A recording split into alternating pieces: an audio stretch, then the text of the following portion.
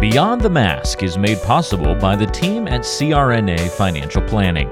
With almost 2 decades of experience, the firm guides CRNAs through the complexities of investing and financial planning. Schedule a free consultation today by calling 855-304-3748 or go online to crnafinancialplanning.com. Now, on with the show. Welcome to Beyond the Mask, Innovation and Opportunities for CRNAs with Jeremy Stanley and Sharon Pierce. We know you spend your day caring for your patient's best interests. On our show, we want to care for you.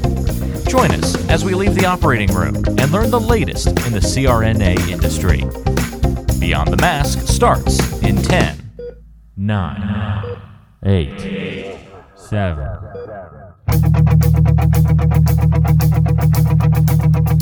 Welcome to Beyond the Mask. I'm Jeremy Stanley, and I've been working with CRNAs for over 23 years, and I'm married to one. And my co-host is Sharon Pierce. Sharon's a practicing CRNA for over 20 years, a past president of the AANA, the NCANA, and she's held many other leadership roles. As usual, our goal with every episode is to educate and enlighten CRNAs, and I think our topic today is definitely going to do that. And Sharon, what time is it? It's time to wake up, Jeremy. I think it is. All right, Sharon, we're back at it again. Here we are. In the Windy City. Chicago. AANA Annual Congress. One more time. If you are not here, you are missing out. That's right. That's right. Everybody's here. But you get to listen. And Lynn Maxey is here with us today. Welcome, Lynn. Thank you. Lynn is going to be talking about some wonderful topic today. I hope so. Yeah? I hope think it's so. wonderful. I mean, I think it's important. It's interesting to me. All the legal stuff is very interesting to me. Sometimes the clinical stuff, I don't get it all. But the legal and the business stuff, I'm with you. So, and we're going to be talking about medical legal implications in anesthesia. Yes. All right. So, Lynn, just to get a little bit of background. You are an author.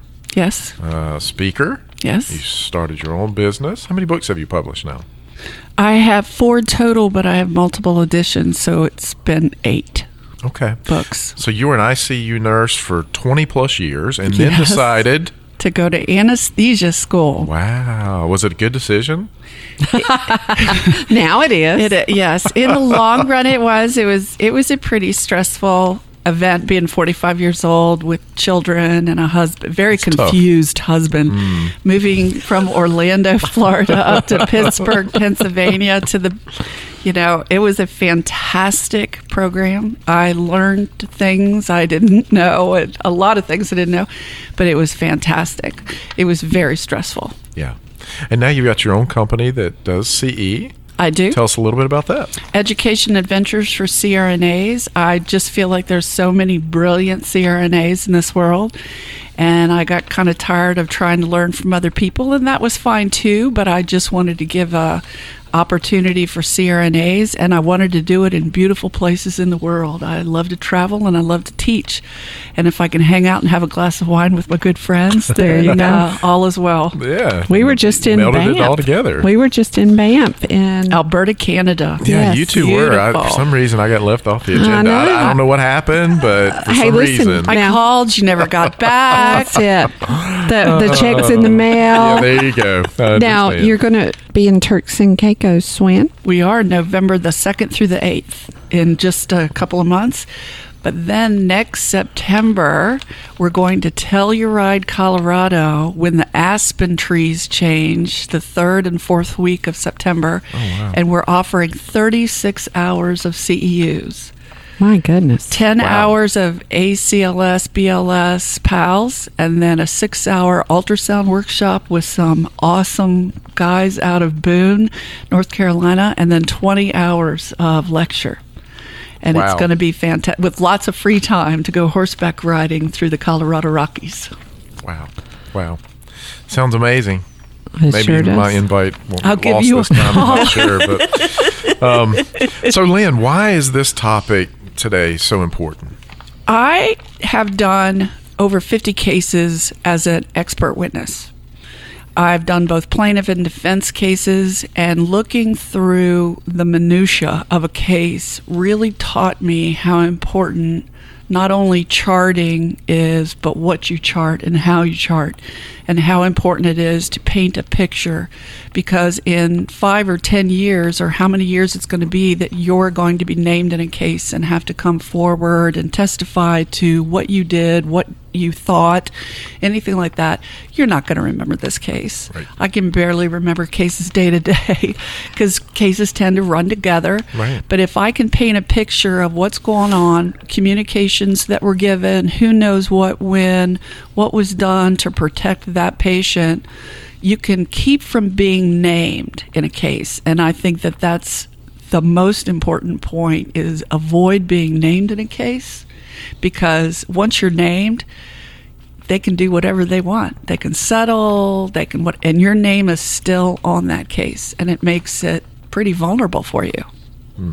So let's talk about closed claims. Talk a little bit about that and how we get that data and cases reviewed, etc. Closed claimed, it's fascinating because it's a review of all the past medical malpractice cases that have been filed against anesthesia providers, both anesthesiologists and CRNAs. And it's a concentrated set of data so that you can look at this information and look at what the claim was, what the injury is, and go back through the case and figure out what caused the injury to the patient. And sometimes there's not a culpable act, but other times there clearly were. And it's not just an action, but it's a lack of action. Whatever someone did or did not do to protect that patient. Because the defense attorneys will portray, and accurately so, a patient under anesthesia is as vulnerable as an infant. And so it's imperative that we see that and realize that we are the ones absolutely caring for that patient in every way, from beginning of surgery or pre-surgery, during surgery, and immediately after, until you report off. Well, you're talking about charting. I relate that to CYA, and that is cover your assets. You know, That's I mean, what that comes from a that's finance true. guy. I Yeah. mean, it really is, right? It very much is. Because there's a liability that. on the CRNA as well. I mean, Very much so. yeah. And it's not just, even though it is, and I get that, I want to protect my practice, I want to protect my license, but I also think that we take great care of the patient, but by charting what we're doing, that it tells that story. We're painting a picture of the care that we give to our patients. So yes, it is CYA, but it's also, I want you to know that I was paying attention. Right. Right.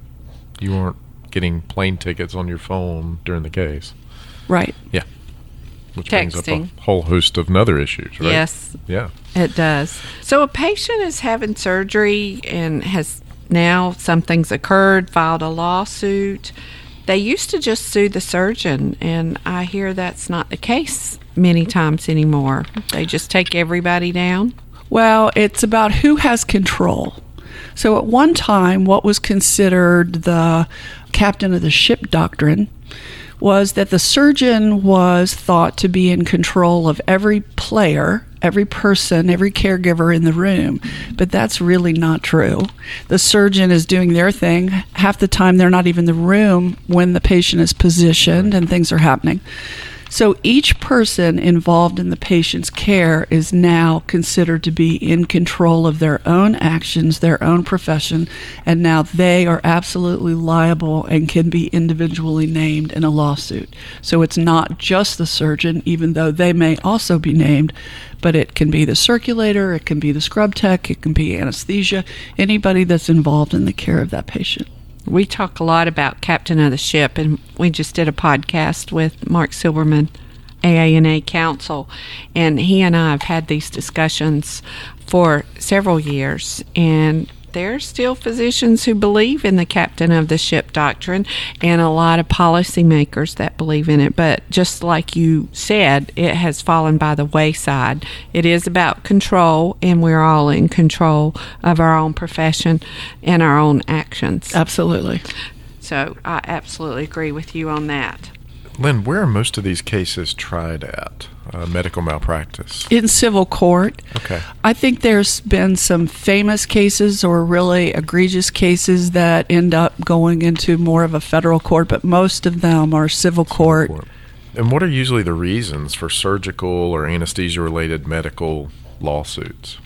There are many, many cases, and as we all know, you can be sued for anything. Yep, it doesn't have absolutely. to be, a specific thing. But everything from the wrong drug given to the wrong drug dose given, eye injury, recall, awareness under general anesthesia. One of the cases that I read about was a Baptist minister who had never had any psychological problems at all, had a surgery. Nobody spoke to him about it afterwards, but they found that the inhaled anesthetic had been off for a majority of the case and he had been paralyzed. And they never told him about it, and afterwards he kept having these horrible nightmares. And within 2 weeks he had committed suicide because he thought he was losing his mind. And then the family went and found out what had happened, and we kind of think, oh, come on, that's not that big of whatever. I don't know what people think, but I can't imagine being paralyzed and having a huge abdominal surgery. So a lot of these things may sound benign, right, but they can certainly be huge, especially when they're aimed at you. Even CVP placement, when you're not using ultrasound and you accidentally poke on the carotid artery. Misuse or failure of equipment, burns, cautery, and lasers that we use in the operating room can cause terrible fires. But the number one reason that we are sued is for a patient's death. After that, it's nerve damage, and the number one nerve that is injured in the operating room is the ulnar nerve. And you can position a patient perfectly and still get ulnar nerve damage. And so that's why I think it's exceedingly important, especially with these frail patients who come in and they're contracted or they have difficulty laying their arm out flat, that you literally write out that the patient was padded and protected and the arm was secured to the arm board and they had egg crate under the distal part of their wrist to keep their arm bent, those kinds of things. Because even perfectly, they can have problems. And the third number one reason why we get sued is brain damage. And the number one reason death and the number three reason brain damage are primarily caused by either respiratory or cardiovascular events. Respiratory events are the largest class serious injury claim that they have. So if you're not oxygenating your patient or you're not monitoring that oxygen level or their end-tidal CO2 or the difficulties that they're having, and you don't catch that, that's what turns into the big dollar problems, right, and the lawsuits. So what are the 4 elements of medical malpractice case that must be present for negligence to be proven? So there has to be a duty, a relationship, a care relationship between the patient and either the CRNA or the anesthesiologist. And then there's a breach of duty. Something happens where, and I'll just say CRNA to make it easier, sure, that a CRNA does not either take care of the patient properly or does not do the proper thing. And then there is the causation, the problem between the event and the injury. What's the bridge? There's a case where a young man came in, was an active, healthy athlete, came in and had a laparoscopic appendectomy. After surgery, he had nerve damage in his shoulder, which eventually led to his arm not being able to be used. Mm-hmm. Well, there's different concepts in law with ipsa, res loquitur, yes, and it's the thing speaks for itself. I mean, a normal consequence of having a lap apnea is not having a shoulder injury. Now, the defense attorney may try to say, oh, this guy was injured before, this didn't happen during surgery, but the plaintiffs will say, well, that's certainly not a normal response to a lap apnea. Mm-hmm. So there has to be a bridge between a lack of action, a lack of proper action, which is a lack of acting in the standard of care, and the injury itself. And that's the causation. The causation. So that's the most important It piece. is. of this puzzle. So tell us some specific cases. You have told us that you've done a lot of legal consulting work, and I'm sure that you have run across cases that maybe have changed your practice. And I'll give you an example of this because we do a lot of closed claims within the AANA, and I have seen some of those cases where people were sued. One of them, for instance, was GI, and somebody got a corneal burn because, sometimes they'll kind of upchuck a little bit of bile. It might be on the pillow, right. And the eye was open because they couldn't control their corneal reflexes, and they got burn the cornea. Ow. Bile burn of their eye. And I'm thinking, I know that could happen. I'm very cognizant of it now because I've read about that case. So whenever patients do that, I flip their pillow. So the bile's not up next to their face, which is disgusting on a whole other level. But any particular cases that you recall that you'd like to share with us that might be learning things for us? Well, there were several. One of them was one that I actually reviewed, and it was a CRNA taking care of I believe that the child was 6 or 7 years old. The only history this child had was of mild asthma, but he was coming in for dental restoration. Oh my, we do a which lot is of a those. huge frustration for me because I'm like, how hard is it for you as a parent to just brush your teeth of your children? But this child had horrible teeth, and they were bringing him in, and he was, of course, nasally intubated. Mm-hmm. And in this case, they pulled off all the monitors, including the pulse ox monitor. And then when the child was not really waking up post-op, he became very diaphoretic. And the CRNA asked the circulator, and this was charted, to go get a fan to blow it over the child, who was not being actively monitored by a pulse ox. And of course, the child suffered a laryngospasm, had hemorrhagic changes in his lungs. On autopsy, they had coded this child. What a ridiculous thing. So, and I've even had an adult in a case who big bull neck, big bull jaw, and I'd extubated him. He was doing fine, but then you turn around, you're closing out the Pyxis and you're closing out your chart, and I didn't have the pulse ox on him. I was getting ready to take him to PACU, and all of a sudden it was like I turned around and he wasn't breathing. Oh, crap. So now, to this day, when I take a patient back, whether I've sedated them or not, the pulse ox is the first thing I put on, and it's the very last monitor I take off, because it tells me they have a pulse, and it tells me if they're breathing or not. Now, it may take a couple more seconds than an end-tidal CO2 might tell me, but it certainly gives me a lot of information while I'm locking up my Pyxis and closing up my chart. And that's the last thing that I take off, and then I'm watching them while I take them to PACU. So that was one case. There have been many other. There was a famous actor on Saturday Night Live who was having chest pain, a young man having chest pain, and they found out he had occlusion of his coronary arteries, took him in and did a coronary artery bypass with a full sternotomy, and then postoperatively kept having chest pain. And they went back in and found out that they had bypassed the wrong coronary arteries. Ooh. So you think that you're rich, you're famous, you've got the best choice of medical care, surgical care in the world. People can still really mess up. And diligent, thoughtful, conscious care, nobody thinks they're going to hurt somebody when they're driving into work in the morning. Exactly. Nobody thinks that. Nobody, today is going to be, they're like, I'm in a bad mood. Yeah. Right. You're exactly right. And today, with all the pressures, Production pressure is unbelievable. I'm doing 25 cases a day in the GI clinic sometimes, and I mean, you are turning and burning all day long, and it can be exhausting. Well, this happened to me. I always tell my mistakes, and I tell them to the students. And I had a doc come to me one day and said, I've seen the next patient.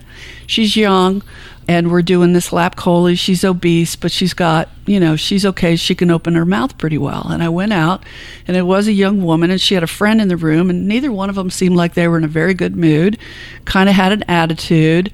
And so instead of having her sit up and tilt her head back and really checking the thyromental distance and making her open her mouth in the proper way, bite her upper lip, all the things we need to do, because she was just sort of irritated and angry anyway, I did this thing where I bent over and I go, okay, open your mouth for me. And, what a ridiculous thing to do. Anyway, she'd had a cervical fusion. Right. And I get her in the room and she's got huge breasts and a huge belly, and I've got her flat and everything's kind of pushing up on her neck, and I cannot extend her head one iota. Oh my. So I always make them sit up and tilt their head back and bite their upper lip. I don't care what mood you're in. Okay? Right. Sit up. I need to check this. And just being careful and being thoughtful and not letting people rush me, because I took the doc's word that her airway was okay, and I didn't go through the full check. Wow. And I learned a lot. We learn from our mistakes. But our mistakes, like I had a really bad day one time, and it wasn't just one time. Well, I've had many bad days.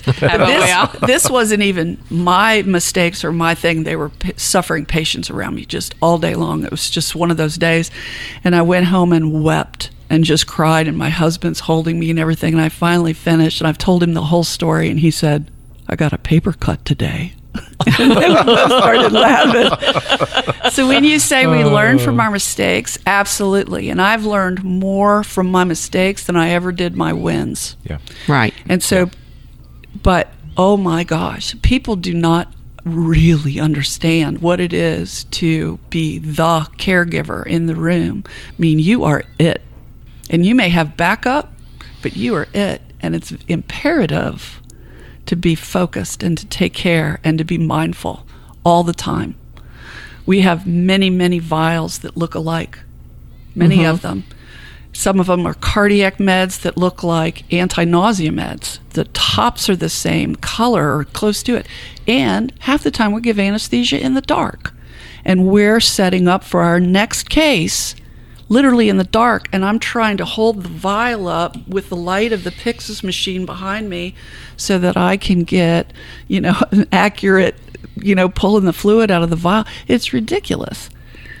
Check the vials, check your syringe, check everything. Be mindful, be focused. Well, tangentially, they say that the reason why we are not good partners in relationships is because we have to be perfect in what we do, and we can't leave that piece at work sometimes. And Sharon Pierce would love it if you were perfect. But it also makes us where you go pick up your dry cleaning and they've messed it up, and you really get upset. You have an expectation. Because I'm not allowed to mess up. Why are you allowed to mess up at your job? Right. And it makes us not great people sometimes. And sometimes I have to back up and think about that. Am I the only one that has to do that? I think don't so. Look the at room me got deathly quiet here. Y'all don't look at me like that. It's an awkward situation, Sharon.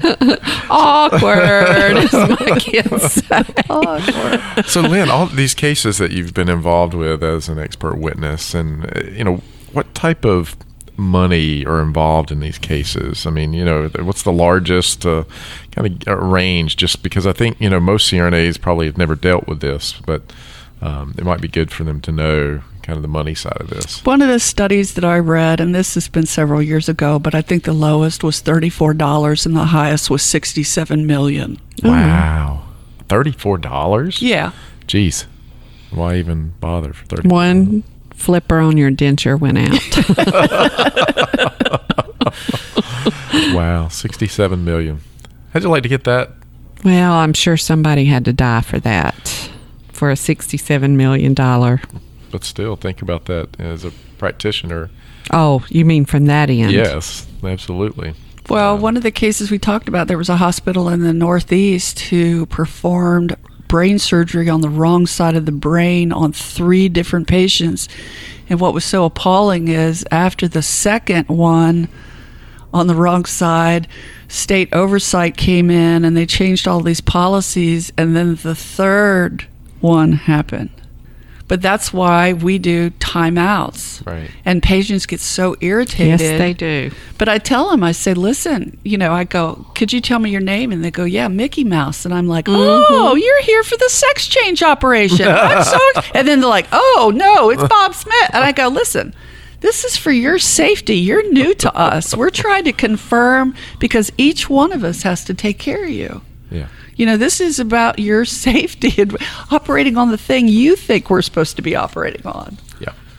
That's true. They get very obedient when when you say the sex change You got their operation. attention. for men. They're like, oh.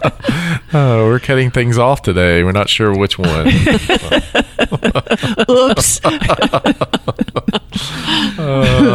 Well, Lynn, this has been a wealth of information. And anything you want to conclude on that you think maybe our listeners should know as kind of a parting shot? I think people worry about charting too much.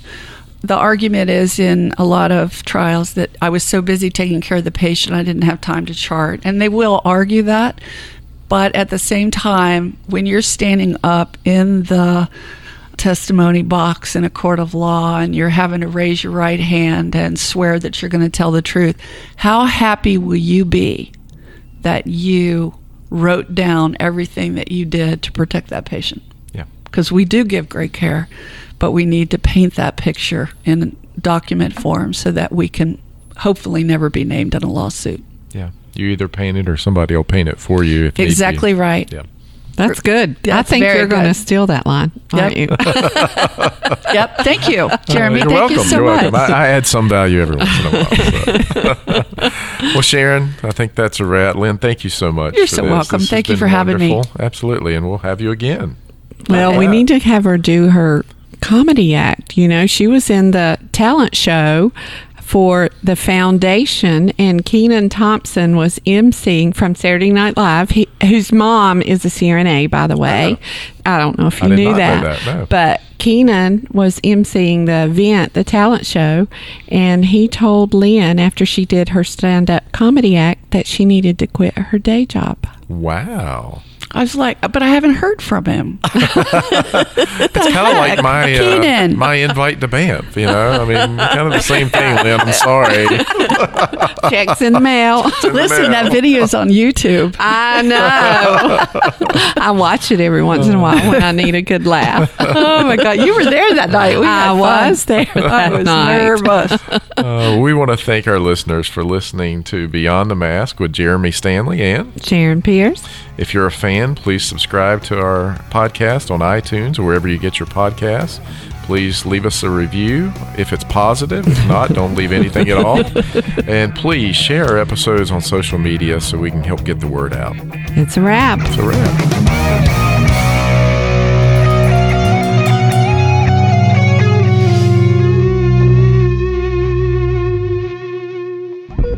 Like what you're hearing? Be sure to subscribe to the show on Apple Podcasts, Google Podcasts, Spotify, Stitcher, and anywhere you like to listen to shows. Also be sure to check out BeyondTheMaskPodcast.com. Each episode is posted there with a corresponding blog post, and we timestamp important parts of the episode to help you quickly get to the content you're looking for. Also check out the special series section on the site. You can follow along and catch up on the CRNA History Series, episodes specifically about political conversations in the industry, or try the CRNA Personal Finance Series. It's all on BeyondTheMaskPodcast.com. And if you have a question for the show or want to be a guest, or even suggest a particular topic, fill out the contact form on the site or send an email directly to us at info@BeyondTheMaskPodcast.com. And lastly, let's take the conversation social. Check out our Beyond the Mask Podcast Facebook page and Facebook group. Today's show was made possible by the folks at CRNA Financial Planning, an independent consulting firm that offers financial planning services exclusively to CRNAs and their families. From planning for a child's future college expenses to building a predictable income stream in retirement, the firm is committed to offering you comprehensive financial services, customized to fit your unique needs and objectives. If you have questions about your financial future, get them answered. call the team at 855-304-3748. That's 855-304-3748. Or go online to crnafinancialplanning.com. And thanks for your support of Beyond the Mask.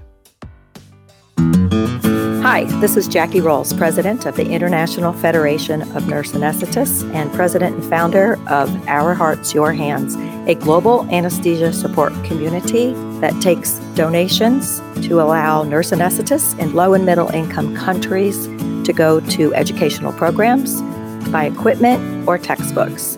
Your donations are tax deductible, and we would appreciate your support.